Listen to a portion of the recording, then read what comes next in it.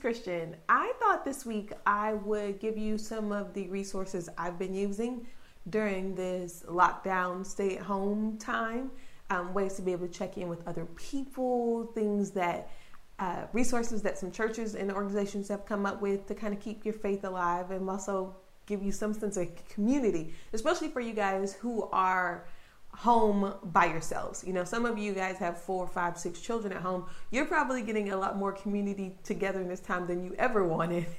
But for those of you, especially that live alone, or maybe the ones that I've been praying for today, your home life wasn't that awesome to begin with, and now you can't leave it. I wanted to give you some resources that you could use to build your faith up at this time. I'm looking at Hebrews chapter 10, starting at verse 23. So now wrap your heart tightly around the hope that lives within us, knowing that God always keeps his promises. Discover creative ways to encourage others and to motivate them towards acts of compassion, doing beautiful works as expressions of love. This is not the time to pull away and neglect meeting together, as some have formed the habit of doing. In fact, we should come together even more frequently, eager to encourage and urge each other onward as we anticipate that day dawning. It is genuine work right now to kind of have a sense of community and togetherness. And in this scripture, he's like, yeah, guys, actually, as it starts to get worse, that's the time you need to get together even more. So I know my small group is now meeting by Zoom. So we still get a chance to actually look each other in the face, talk through life, talk through what's going on in, you know, your friends and how you're dealing with working, and your kids are at home and what are you doing? There's actual some type of face-to-face time. I love a good text message check-in. I am great for sending my friends a text that'll be like, hey girl, hey, what are you doing? Just want to check in, say I love you, kisses. But you can lie on a text message. Like, you could tell me, oh yeah, girl, I'm great, everything's wonderful, and be crying your eyes out. So it's just really awesome and important to be able to look people in the eye. One of the things that I said I was going to do for 2020 was read a non-Christian and a Christian book every month. So I'm going to read 2 books a month. I'm going to tell you, I said I was going to do this in 2019. I didn't make it. But so far in 2020, I have actually been able to keep it up. I've actually read more than 2 books in January and February. Not so much in March. However, I wanted to share with you the books that I read so far this year. So this is my January book. It's called Rare, Medium, or Done Well. I know there's a lot of people who struggle with purpose. I'm one of them, where I'm like, God, what did you call me to do? God, what did you make me do? What am I supposed to do? What am I supposed to do? And I find myself in this year going, God, I'd rather find out if I'm the person you want me to be as much as the person doing the things that you want me to do. I want to be able to look God in the eye and him go, good job, proud of you, love you, you're the best. So being able to find a place where I live just based on the word of God and faith. Now that's really simple to say out loud, but some days it's a struggle, because there are people who do not want you to be nice to them no matter what. There are circumstances that will just test the nth degree of how calm and wonderful you are as a person. There are seriously moments where I'm like, God, for real?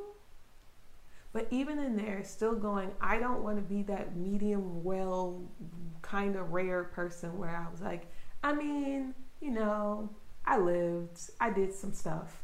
I want to go, I left it all on the table. Cool. So, February, I Declare War by Levi Lusko. Love this book.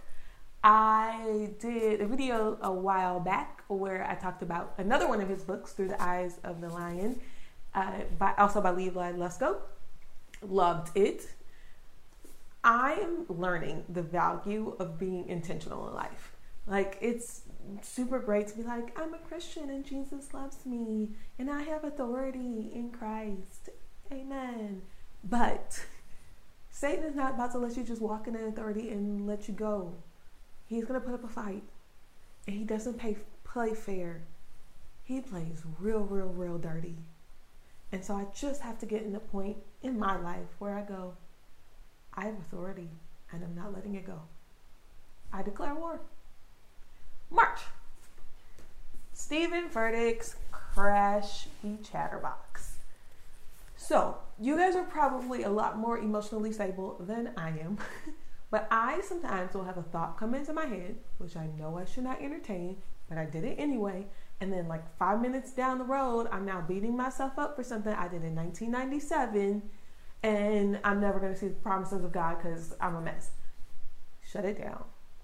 Make it quiet. Tell it the word of God. That's what I'm telling myself. And I'm telling you. Okay. Other things. Community. So, church is closed. I never thought I would say that in my life. But church is closed in the United States of America. For some of you, you go to really cool, hip churches where you can link in. They're doing live streams. They're doing all kinds of stuff. If you go to a small town, if you live in a small town where you're separated from people, that might not be the case. If you, there's just a whole lot of reasons. You might not be able to check in. Here's some services I've been watching online.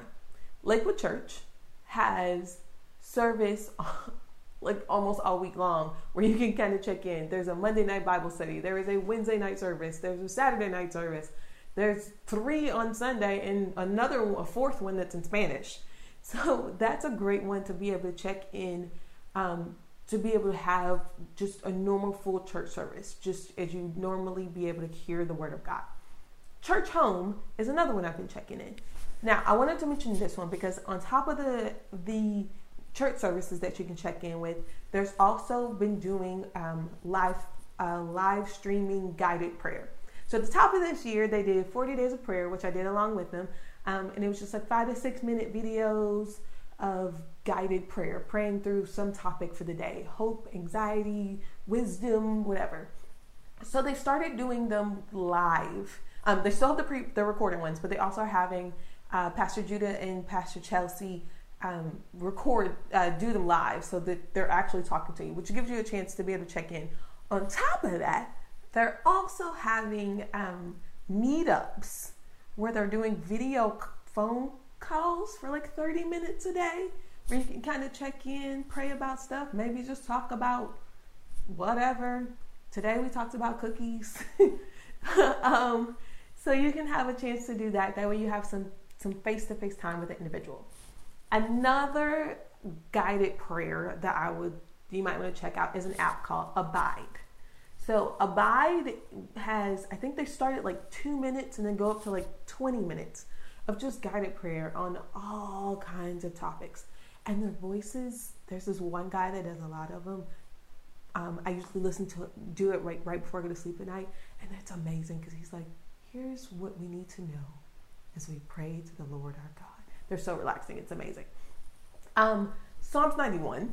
I know you definitely have heard that scripture a lot. And I pray that you are reminding yourself that is a promise that belongs to you. Hebrews 10:23, one of the scriptures we read today, said, God always keeps his promises. Psalm 91, your promise. Terry Savelle Foy has put together a document where you can insert your name and be able to just confess Psalms 91 over your own life. You are a child of God. You have those promises, and Psalm 91 belongs to you. I just want to check, make sure I said everything that I wanted to say today. Abide, church on. Got it. Cool. I'm a mess. I definitely just wanted to make sure you guys had some resources in your life to be able to check in with other people, have some community, hear the word of God, and still be able to grow in your faith and just keep yourself alive in Christ right now. Because that's who we are. Jesus Christ came to make dead things live. And right now where we're kind of separated, not kind of super separated, and you're not knowing whether you're going to be able to go back to work. Are they still going to be able to pay you? What's going to happen? Is the sickness close? Some of you guys have the coronavirus. Some of your family members do. I have a cousin who's in the hospital right now that they're treating for it. You just have so many questions. And these are some resources that you can go, but here's what God says about it. Love you.